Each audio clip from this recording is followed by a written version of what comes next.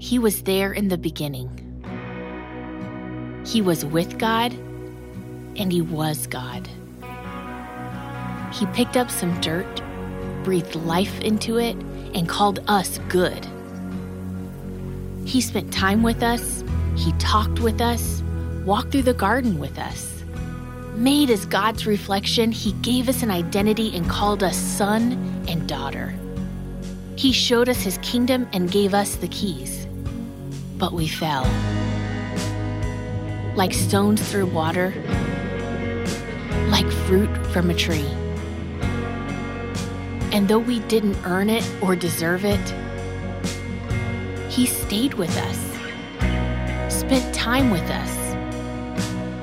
He showed us his face in fire and dreams and rain, and in a whisper, he drew near to us. Even though we struggled and turned away, he promised us a rescuer. And while we waited,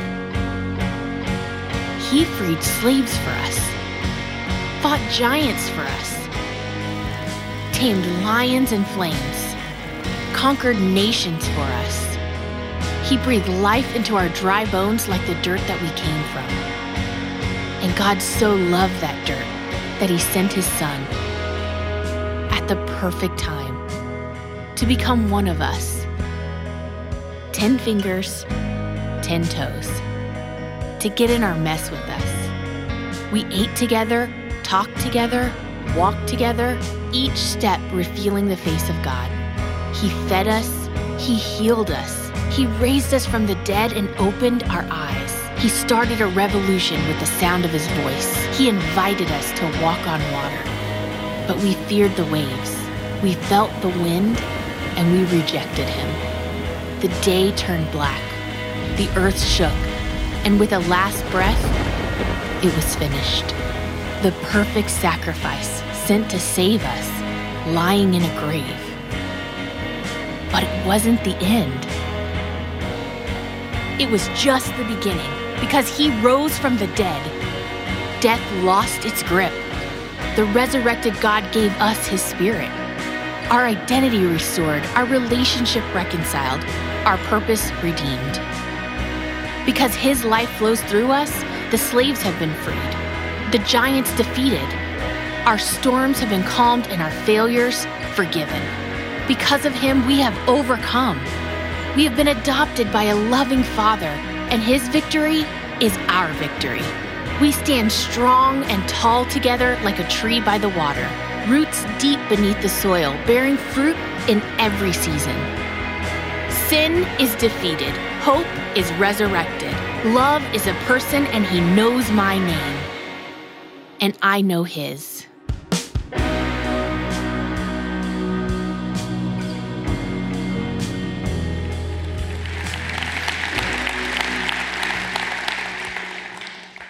All right, hey everybody, welcome to Valley Creek Church. We are so glad that you're here with us. Whatever campus you may be at today, maybe you're in Denton, Flower Mound, Louisville, the venue, an extension site, or watching online somewhere in the world. Can we just welcome each other together for a moment? Whether this is your first time here with us, maybe you haven't been in a while, maybe you've left and just recently come back, maybe you're here every single weekend, it really doesn't matter. We are so glad that you are here with us today because we're here to celebrate the death, burial, and resurrection of Jesus. We're here to celebrate who he is and what he did for us. And I'm just saying, anybody that can predict their own death and resurrection is worth celebrating. So welcome to the party.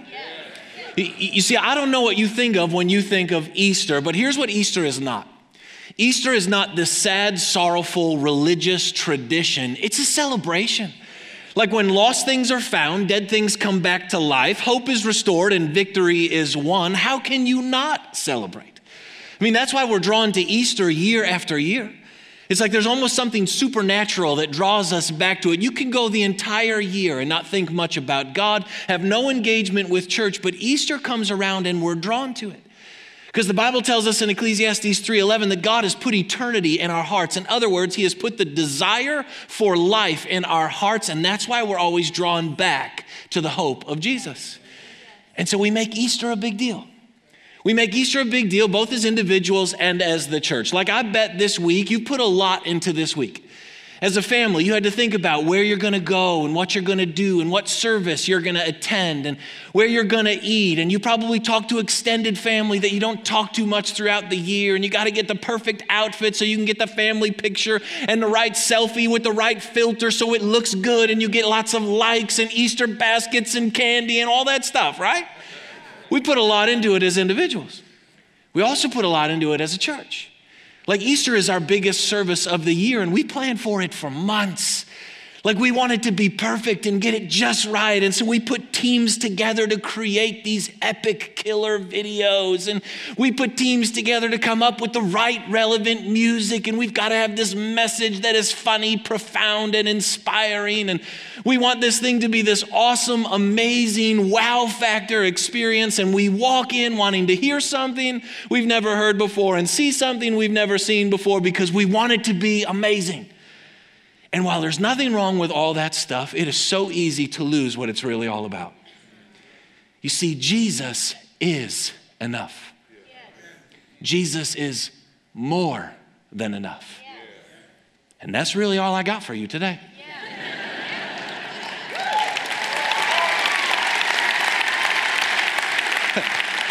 I mean, I can't tell you how many times I've walked in on an Easter service and thought we need to add something to Jesus to help people believe in Jesus. As if you can add something to the story of the death, burial, and resurrection of the Son of God. Like Jesus plus an epic video, Jesus plus the perfect song, Jesus plus a profound message. And we spend so much time building the picture frame that we forget to look at the picture. We spend so much time evaluating the picture frame, we forget to enjoy the picture. But that's what we do in life, isn't it? Jesus plus something. Jesus plus the perfect circumstances, Jesus plus the perfect job, Jesus plus the perfect relationships, Jesus plus the right amount of money. And we think it's Jesus plus something, but Jesus is more than enough. He is the most relevant thing in your life. I mean, if you'll just look at the stories of Jesus when he walked on this earth, what's fascinating to me about Jesus is he had no glitter, he had no sparkle, he had no shine. There was no neon sign that hung over him, pointing everyone towards him. In fact, the Bible tells us there was nothing in Jesus' appearance that would have physically drawn us to him. He spent 30 years hidden as a carpenter. He often withdrew to lonely places to pray. He spent most of his ministry outside of the city. When he did miracles for people, he would tell them to be quiet and not go tell a bunch of other people. He was constantly driving the crowds away. It wasn't Jesus plus anything. It was just Jesus. And that was more than enough. You see, we weren't drawn to the show. We were drawn to his heart of kindness and love for us. We were drawn to the servant king's invitation to rule over our broken hearts. We were drawn to him because he is enough. You see, our theme this year as a church is to get rooted in Jesus so we can flourish in life. It's an entire year where we're just talking about going back to the basics, back to actually building a relationship with God, resting on, receiving from, and trusting in Jesus, moving past identifying with Jesus to actually connecting to Jesus, to believe that Jesus really is more than enough. And like a tree that is well rooted, it's healthy and it's fruitful in the soil. When we get rooted in Jesus, we will flourish in life. The only problem is we get rooted in everything else. Because we don't really think Jesus is enough and we really don't think he's all that relevant to our lives. So we get rooted in money and we get rooted in work and hobbies and addictions and activities and sports and even religion. The only problem is those things never deliver on what they promise, do they? They leave you feeling dry and weary and burdened.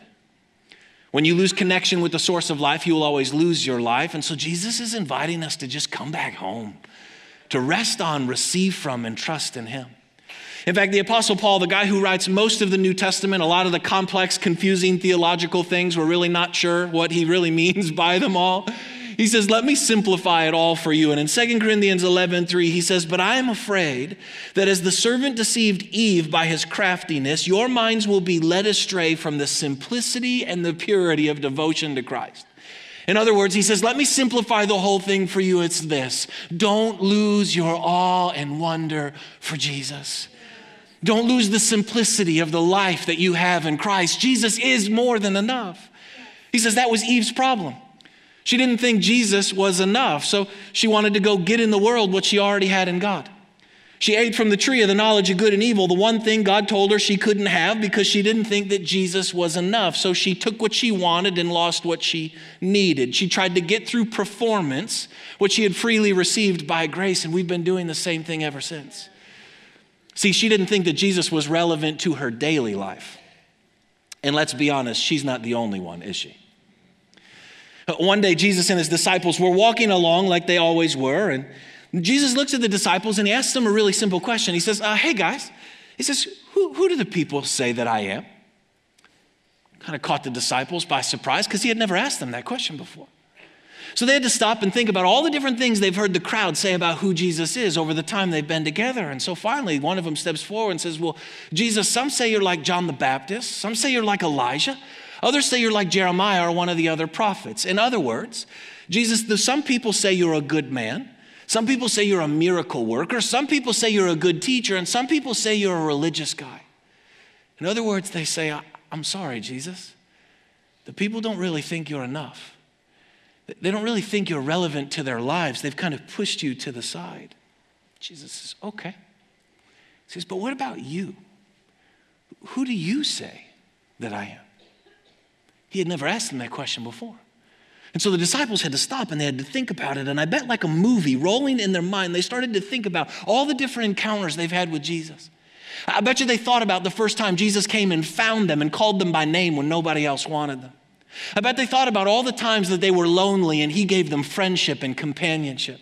I bet they thought about watching Jesus heal the sick and raise the dead and cast out demons and give sight to the blind. I bet you they thought about the times that Jesus calmed the wind and the waves and walked on water. They probably thought about how Jesus taught them things they had never heard before, how he was kind and compassionate to their failures, about how he made them feel so loved and so alive. And so Peter stepped forward and he says, you are the Christ, the Son of the living God. In other words, he says, Jesus, you are our everything. You're more than enough. In fact, in John chapter 6, when a big crowd of people is leaving because they don't think Jesus is all that relevant to their life, Jesus looks at the disciples and he says, hey, you want to go too? And they say, Jesus, to where else would we go? You are the most relevant thing in this world. I wonder if Jesus showed up today and asked us those two questions, how we would respond. Like if he just showed up in your life and said, hey, like who do the people say that I am? I can promise you, you've heard a lot of different people say a lot of different things about Jesus. And like the disciples, you would stop and you could think about it. And maybe you had a teacher who told you Jesus was a historical figure.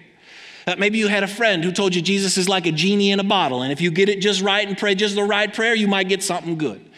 Maybe your parents told you that Jesus was a religious guy. Maybe a churchy person told you he was a rule enforcer. Maybe your grandma told you Jesus was the way to heaven. If you just pray this prayer as a little kid, then you'll be saved and grandma will feel good no matter what bad choices you make for the rest of your life.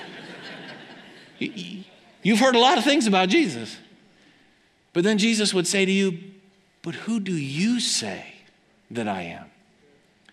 In other words, he would ask you, am I enough? Am I relevant in your life? You see, that answer is the most important question you'll ever answer. And all of life is a journey to actually answering that question. And that's why we're here today. You see, what I want you to understand is that Easter is more than a holiday and Jesus is more than just a ticket to heaven. Easter is the most relevant story in your life, and Jesus is the most relevant thing in your life because Easter was the beginning of new life, and Jesus is your life. He is the way, the truth, and the life. In fact, Luke 19:10 says, for the Son of Man came to seek and save that which was lost. Jesus came to seek and save that which was lost. In the original language, the Greek, which the Bible was written in, the word seek and save is the words zeteo and sozo. Zeteo means passionately pursue. Sozo means save, heal, make whole. In other words, Jesus says that he came to passionately pursue everything that was lost, to save it, heal it, and make it whole. You see, I'm convinced we have a very inferior view of Easter, salvation, and Jesus. We have this really low view. Like we think Jesus came just to die so you and I could go to heaven one day. That's a really inferior view. And if the inferior view is still good, imagine how good the accurate view might actually be. Like here's the deal. Jesus didn't come so you could get to heaven someday. He came so you could have the peace of heaven today. He didn't come and die so you could have eternal life then. He came and died so you can have abundant life now. He came to passionately pursue everything in your life that is lost because he wants to restore to you the fullness of life. So the question is then this: what in your life right now needs to be saved, healed, or made whole? Where is the grace of Jesus relevant to you today? And it's more relevant than you know. Like, listen to this. Titus chapter 2 says, God's marvelous grace has manifested in person, bringing salvation for everyone. Okay, pause. Grace is not a theological concept. It's not a churchy word. He's a person, and his name is Jesus. And that grace is available for every tribe, every tongue, every nation. And what you need to understand is that Jesus was an overpayment for your sins. He wasn't just enough. He was an overpayment. He was more than enough. When Jesus died, he not only canceled your debt, he credited your account. He forgave your sins, and he gave you his entire life. Like, it was such an overpayment that it not only forgive your sins, but it like spills over and flows into this empowerment that you may fully live, which is why the next verse says, this same grace teaches us how to live each day. Pause. The same grace that saves you is the same grace that empowers you to live free today, right now, in this moment. Yes. The same grace that gives you eternal life gives you abundant life. Jesus' grace is more than enough. It's not a history. It's not a holiday. It's not just about getting to heaven. It's empowering you to live free. We have got to stop separating the grace of Jesus from the daily realities of our life. It's more than enough. And it's more than a guy on a cross so you could get to heaven someday. It's so you could live free today. That's why it says this same grace, the grace that saves you, teaches you how to live each day as you turn your back on ungodliness and indulgent lifestyles, the bondage that we get trapped in. And it equips us to live self-controlled, upright, godly lives in this present age. Freedom. For we continue to look forward to the joyful fulfillment of our hope in the dawning splendor of the glory of our great God and Savior, Jesus, the Anointed One.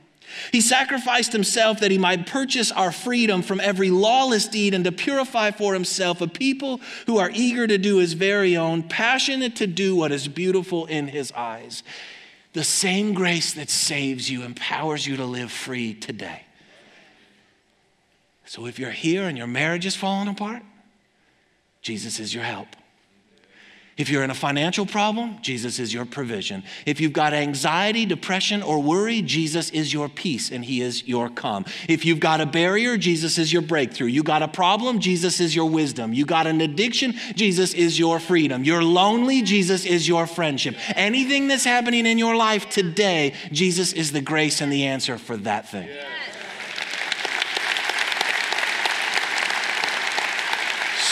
So the question then is, where are you hurting?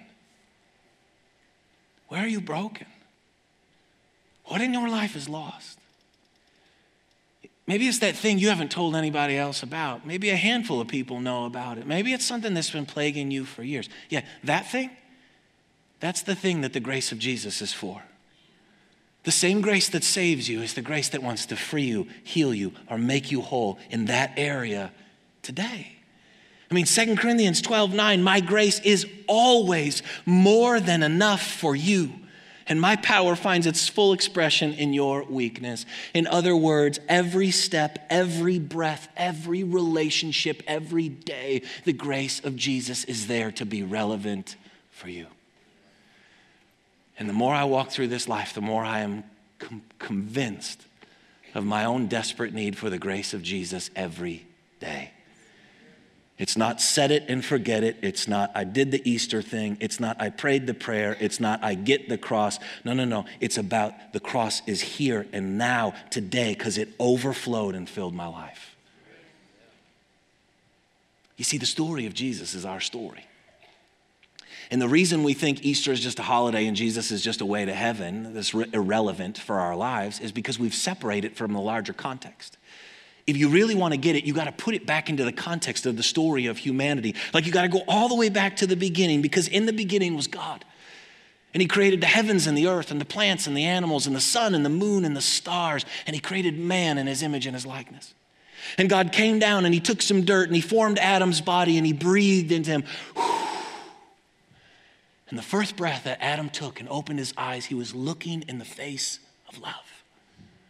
From the first breath he took, he knew he was a beloved son who was wanted, accepted, and significant, with a heart to create and pioneer and live as a servant leader. That's why we spend our lives pursuing those things, because we were made for them. We just look for them in all the wrong places. And so God says to Adam and Eve, Genesis 1:28, first thing he says to them, be fruitful and multiply. Fill the earth and subdue it, using its vast resources in the service of God and man. In other words, be fruitful. Like bring things to the fullness of their potential and multiply. Reproduce the life of God in you and the world around you. Fill the earth, or your area of influence, with the knowledge of the glory of the goodness of God. Subdue things, bring order to chaos, and then use your resources to accomplish God's purposes in the lives of men. They were empowered to rule and reign with God. And there was only one thing he told them they couldn't do: eat from the tree of the knowledge of good and evil. In the center of the Garden of Eden, there's two trees: the tree of life, tree of the knowledge of good and evil. Tree of life is a picture of Jesus. But they didn't think he was relevant and he wasn't enough. So they ate from the tree of the knowledge of good and evil, a picture of religion, a picture of performance, a picture of doing things on our own. And the moment they did, they died. They died spiritually, emotionally, relationally, and physically. And they gave all the authority God gave to them to Satan. And they spent their lives, we've spent our lives wandering the earth, and we've messed up. Genesis 1:28. Instead of being fruitful, we became consumers. Instead of multiplying, we started dividing. Instead of filling the earth with the knowledge of the glory, the goodness of God, we started to fill our lives with the things of this world. Instead of subduing things, we brought chaos to things. And instead of using our resources to accomplish God's purposes in the lives of men, we started using God and men to go out and get a bunch of resources. And yet God never gave up on us. He was patient and he was kind. And he set things in motion, and everything started pointing towards Jesus. You see, every story you've ever heard of in the Old Testament, it's a prophetic picture of Jesus. It was pointing for what was to come. Like maybe you've heard of Noah's Ark. The flood was going to come on the earth, and God tells Noah to build this wooden boat, and whoever got in it would be saved. It's a picture of Jesus. Whoever grabs a hold of the wooden cross shall be saved. Maybe you've heard of Moses. God raises up Moses, a deliverer, to confront Pharaoh, to set all of the Egyptian or the Israelite slaves free and bring them to a promised land. That was a picture of Jesus. That God was going to raise up Jesus as the deliverer to confront Satan once and for all, set us free and bring us into an abundant life. Maybe you've heard about all these killing of the animals, sacrifices, and you're like, what on earth is that? It's called a Texas barbecue in the Old Testament.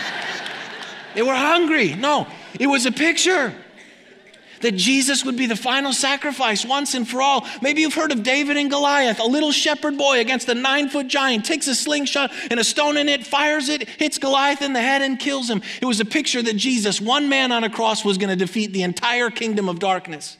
And it was a stone because it was a picture that Jesus was going to so fulfill the law, the 10 commandments written on the stone tablets, that he was going to completely disarm and disable Satan's rule over our lives. Everything pointed towards Jesus. And then he came. John 1:14, he moved into our neighborhood with grace and truth. He got in our pain. He felt our mess. He faced every temptation you've ever faced, and yet he passed every test.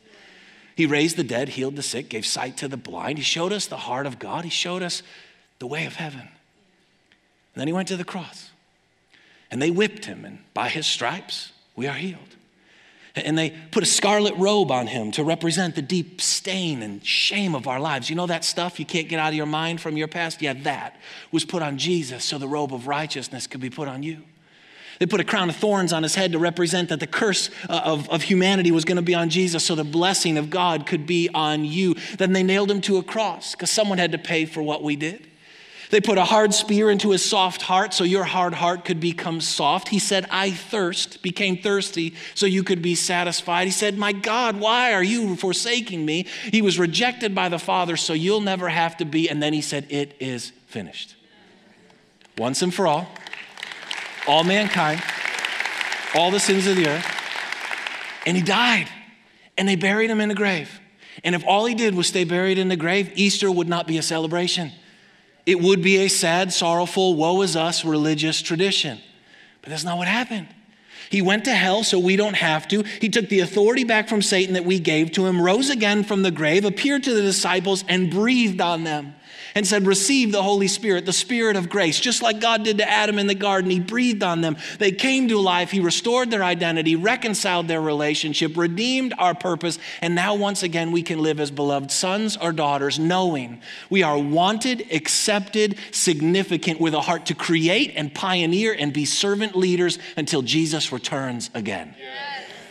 Jesus is more than enough.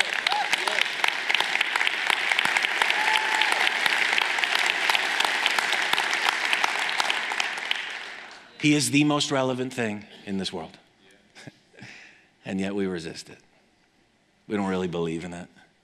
We don't really believe it for salvation. We especially don't believe it for our daily life. It's why we separate it all the time. And I think there's really 4 main reasons that we do that. One is we just say, man, I'm good enough. Like we look around at other people and we're like, I'm better than them. Congratulations. Romans 3:10 says there is no one who is righteous, no one. Listen, saying you're better than other people is like a dead person saying to a dead person, I'm less dead than you. Wow, that's a ribbon we should give out. Here's the deal. You may be better than other people, but without Jesus, you will never be healed, made whole. There will always be something missing. Second reason we resist it is we say, I'm too bad. You say, bro, this Easter preaching, all this stuff, you don't know where I've been. You don't know what I've done. You don't know the secrets that I keep. I don't. But I know Jesus is a friend of sinners. And you can't outrun the love of God. You can't out-sin the grace of God. You can't out-hide the presence of God. Romans 8:1, there is no condemnation for those who are in Jesus. The third reason is we say, I'm going to get around to it. I'll get there someday, but I just want to have some fun. Like I want to live my life, do my career, kind of do my thing. Okay, the Bible says today is the day of salvation. Listen, if Jesus is good enough for eternal life, why is he not good enough for abundant life? If you're going to trust Jesus with tomorrow, what's wrong with trusting him today? Jesus didn't come to make you religious. He came to set you free. You can do whatever you want for all of your life and pray a prayer on your deathbed and be like, I'm going to heaven. Great. You just lived your entire life in bondage. Congratulations if that's where you want to go with that. But he says, I want to set you free and let my grace give you a great marriage and a great life and a free heart and less anxiety and less worry and calm in the storms and all that stuff. And then the last thing is we say, I'm still searching. I don't know about this Jesus guy. I'm still looking. Acts 4:12 says there is no other name under heaven by which men must be saved. Jesus is more than enough. In fact, that's why we're here today. You're like, no, I'm just here because my friend made me come. Okay.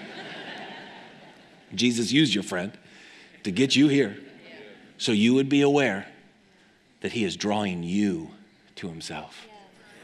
You don't have to go and look for him because he just came to find you. Let me pull it all together with this. One day, Jesus is teaching about the kingdom of God like he always was. And a dad comes to Jesus, desperate and broken. He says, Jesus, my 12-year-old little daughter is dying. Will you please come and heal her? Jesus looks at the dad and he says, okay, I'll come. And so they start on a journey towards the man's house. As they're going, a big crowd develops and a bunch of other people press in. They've got needs, they've got issues, and Jesus is kind and he's loving and he's compassionate to them. But the dad wants it to happen now. And as Jesus is loving these people and they're on their way, it's just slower than he wants it to be. Some messengers come from the dad's house and they say, sir, your daughter has died. Leave Jesus alone. And Jesus looks right at the dad and he says, don't be afraid. Just believe. So they go to the house. Jesus walks in the house, goes up to the girl's room. She's dead, and he reaches down and he takes her by the hand and he says, little girl, I say to you, get up. And she rises from the dead and he gives her back to her dad. That story in and of itself would be profound. Would tell us amazing things about who Jesus is. But you see, I believe that that is a prophetic picture of us. It's a real story that really happened, but it's also a prophetic picture of us. You see, I believe that one day in heaven, the Father came to Jesus and said, Jesus, my children are dying. Will you go and help them?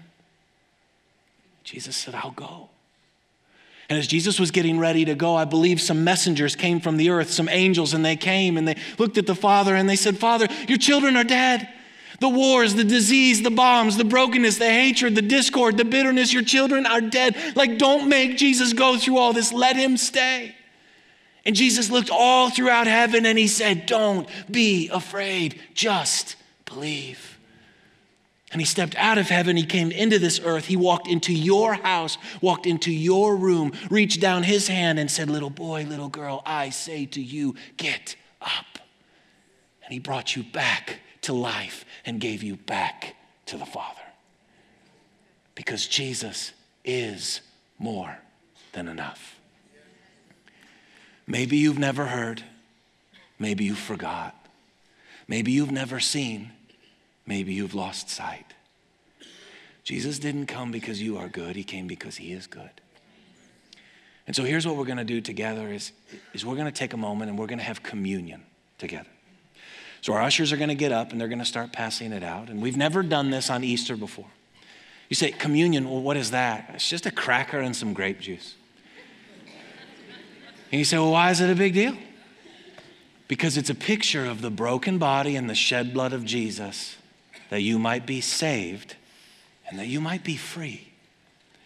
And this is for anyone and everyone who wants to receive the grace of Jesus in their life. And so here's the deal. If this makes you uncomfortable, you don't want to participate, you do not have to participate in any way.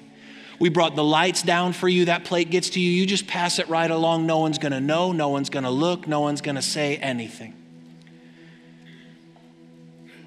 You see, what's happening in this moment is we're just trying to answer that question. Who do you say that I am? And when it gets to you, maybe by faith, you want to say, I want to receive the grace of Jesus. Maybe when you grab that cracker and that little grape juice, you're stopping long enough to acknowledge that Jesus came to find you, to forgive you, to free you, and to fill you. Who is Jesus to you? Maybe you've never believed in Jesus before. Well, maybe today is your day. Maybe you're not sure. Well, then just take a few moments. Just think about that question. Who is Jesus? No expectation to participate. We're just going to sit for a moment. The worship team is going to sing. And if you'll just hold on to it, I'll come back in a moment and we'll take it together. But this is just simply receiving the grace of Jesus for our life today.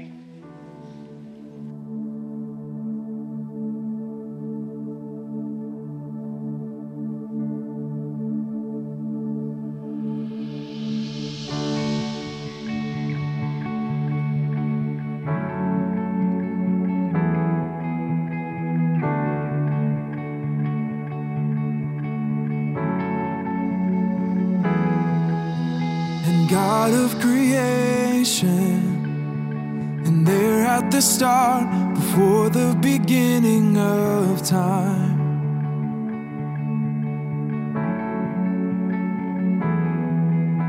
with no point of reference, you spoke to the dark and fleshed out the wonder of life. And as you speak, 100 billion galaxies are born. In the vapor of your breath, the planets form.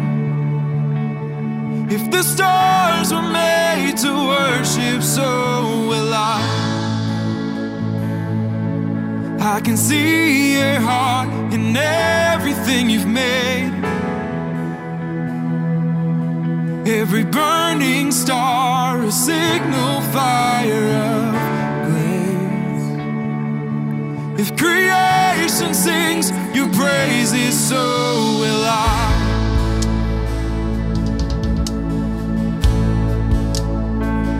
And so will I.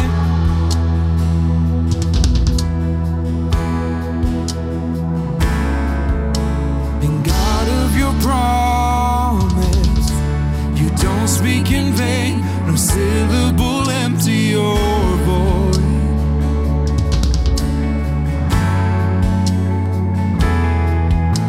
For once you have spoken, all nature and science follow the sound of your voice.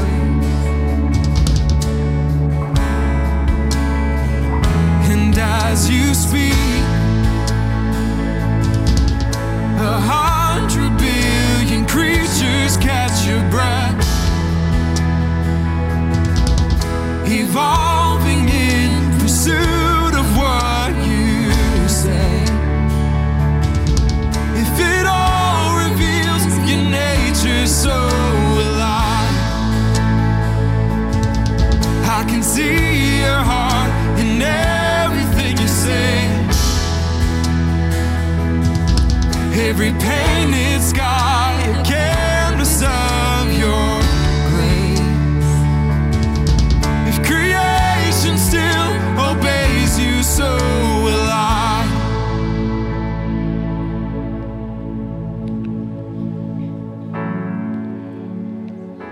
See, we're asking this question. Who do you say that Jesus is? But maybe a better question is, who does Jesus say that you are? You see, if Jesus would answer that question to you today, he would tell you that you were more than enough for him to come, and you are the most relevant thing in his life. I can't change what you think about Jesus, but I can tell you what Jesus thinks about you. That you are more than enough for him to come. And you are the most relevant thing in his life. That you are his everything. Because no one dies for something they don't want. That's Easter. That's Jesus. And that's more than enough. You see, on the night the Lord Jesus was betrayed, as he was going to the cross, he took the bread and he broke it. He said, "This is my body broken for you." He said, "I'm going to be broken so you can be healed, made whole, and be restored." What in your life is broken right now? Maybe it's you, maybe it's a relationship, maybe it's something in your body, I don't know, but can we by faith just choose to receive the grace of Jesus that's relevant in this moment?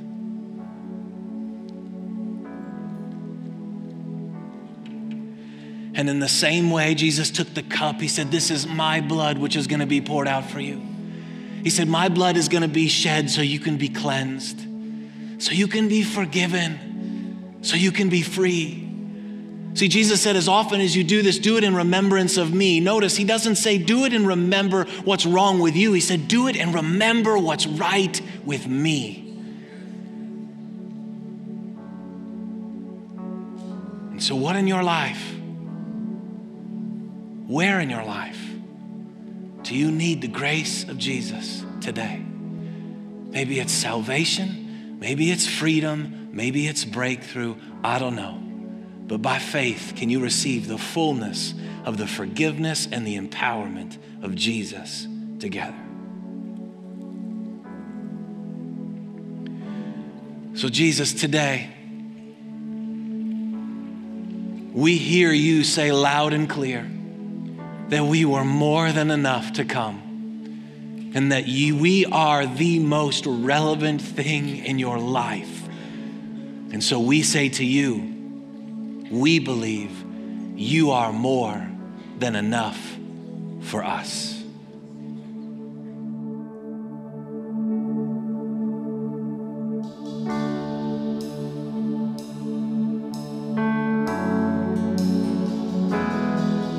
The stars are made to worship, so will I.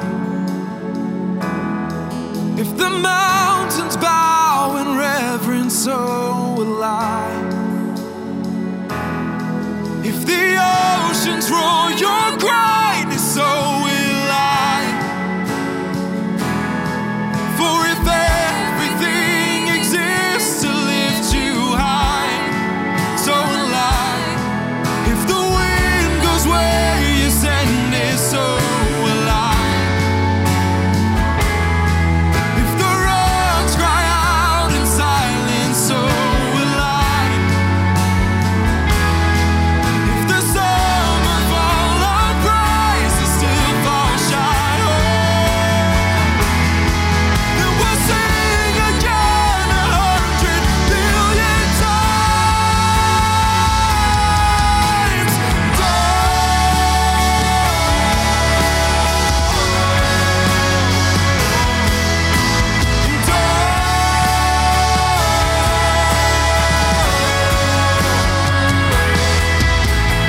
God of salvation, chase down my heart through all of my failure and pride.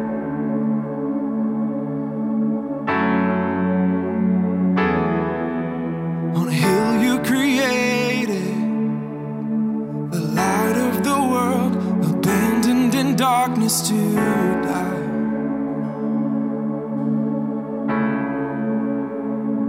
And as you speak,